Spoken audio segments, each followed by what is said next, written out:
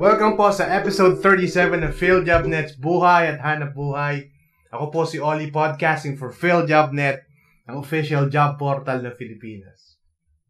First topic, ano ba ang dapat na gamiting lingwahe kapag naghahanap ng trabaho o sa job interview? English ba o Filipino? Pangalawa, meron tayong isang interview sa isang marketing communications associate.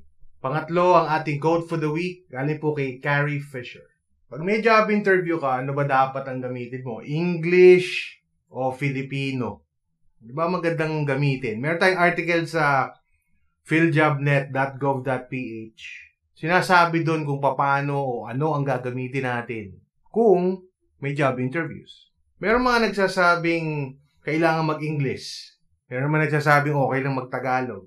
Depende to kung ano yung mode of communication ng interviewer. Siyempre, siguro depende rin sa klase ng trabaho pinapasukan mo. Kung sa trabaho papasukan mo, kailangan nag-i-English ka. Sa interview pa lang, kailangan mag-i-English ka na. Doon pa lang siguro, hindi ka napapasa kung hindi ka nag-i-English. Pero, meron namang trabaho hindi man kailangan mag-English ka. So, doon papasok yung Filipino. Kasi, kadalasan sa atin, marami sa atin, Tagalog na lang ang gagamitin sa interview. Mas sanay tayo doon, di ba? So, depende yan. Depende kung ang interviewer ay nag-i-English, mag-English ka. Pero kung hindi naman talaga kailangan mag-English, kung mas ihahayag mo yung sarili mo sa Tagalog, mas magandang mag-Tagalog ka. Para masabi mo lahat ng dapat mong sabihin. Para mailabas mo yung galing mo.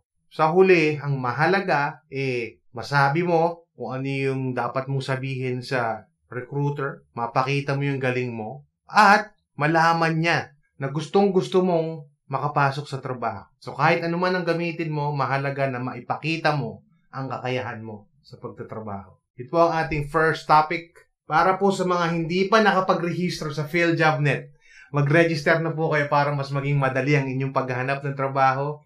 That's philjobnet.gov.ph philjobnet.gov.ph. At ito po ang ating interview sa isang Marketing Communications Associate. Ito po si Steph, isang Marketing Communication Associate.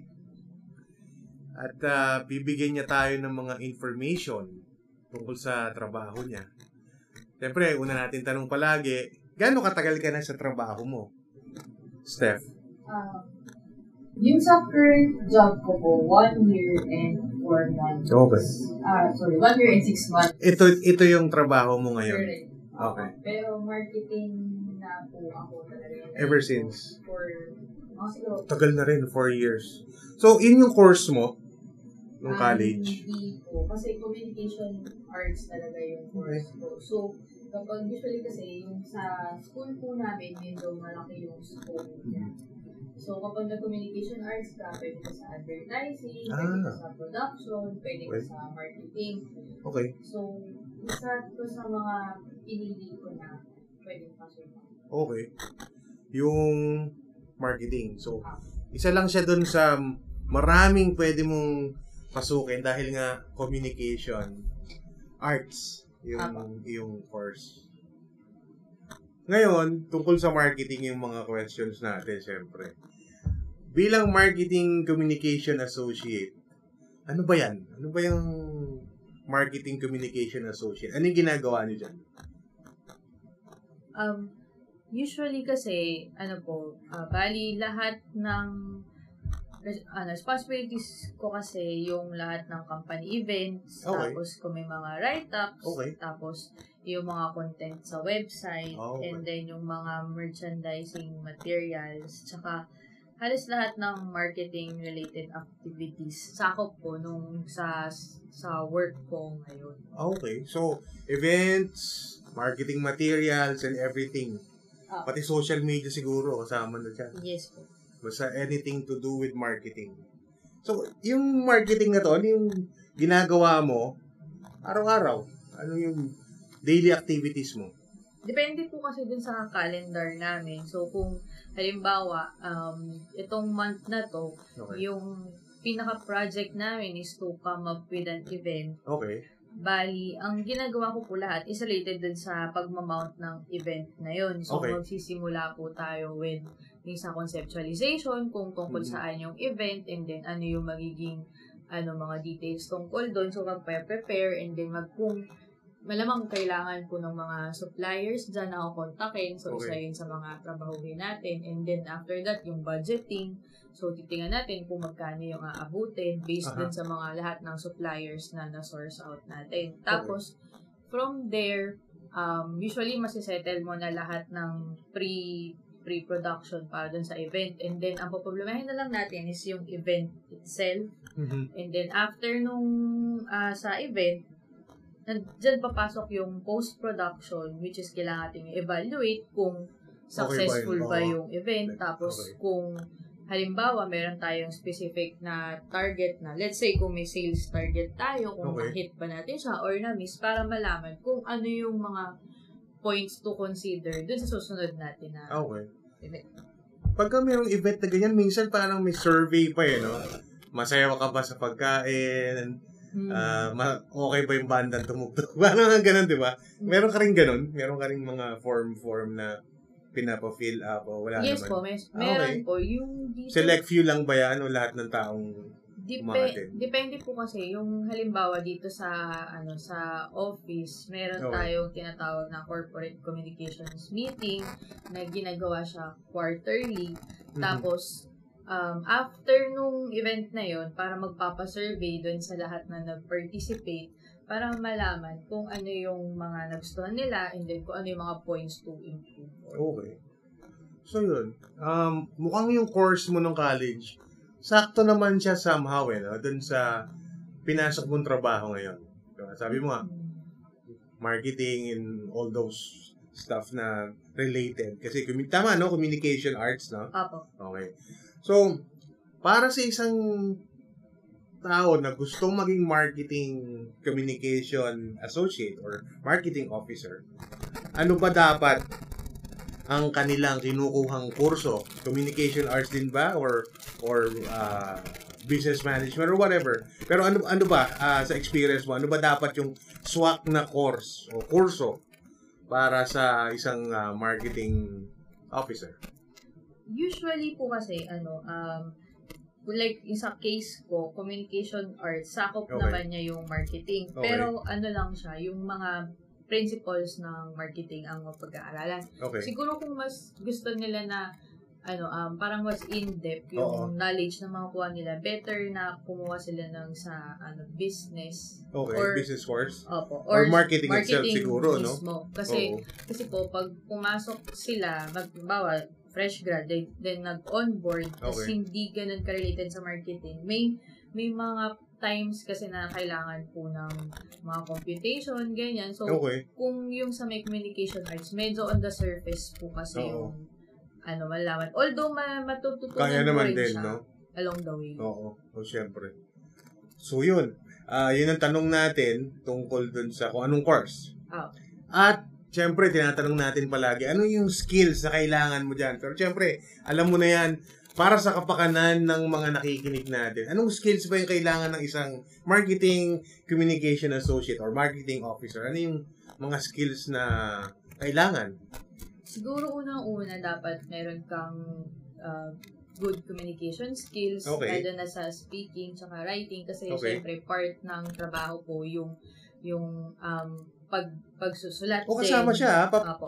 Kasi copywriting, tapos or whatever na writing na kailangan. Tsaka, pag sa public speaking din, kailangan kasi parang ikaw din yung magiging representative.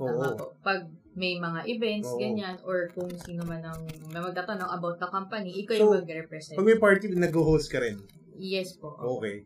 And then, kailangan din, syempre, meron kang good understanding ng principles ng marketing and advertising. Kasi usually, magkadikit po silang dalawa. So, dapat meron kang background doon kasi yun yung pinakamagiging foundation mo. And then, good interpersonal skills kasi syempre, makikipag-deal ka with sa mga tao. Iba't ibang klase ng tao. Tsaka syempre, dapat kailangan din maging organized kasi since si marketing, malaki yung scope niya. So, kadalasan, siya yung pinakamaraming projects, din halo-halo. So, better na yung organizational skills mo is talagang, kumbaga, kaya mong i-track starting from the yung preparation time hanggang din sa evaluation. Okay. So, yun po yung mga skills, no? Kasi syempre, may mga nakikinig tayo, iniisip nila lalo na yung mga fresh grads or yung mga gustong lumipat ng klase ng trabaho o mapunta sa marketing. Yun yung mga kailangan nyo. Galing po kay Steph na isang marketing communication associate. Last question, Steph.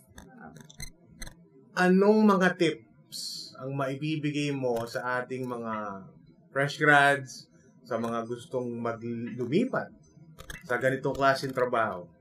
Ano yung mga tips na mabibigay mo sa kanila? Siguro, actually, basic tip lang, hindi lang sa field ng marketing, no? Okay.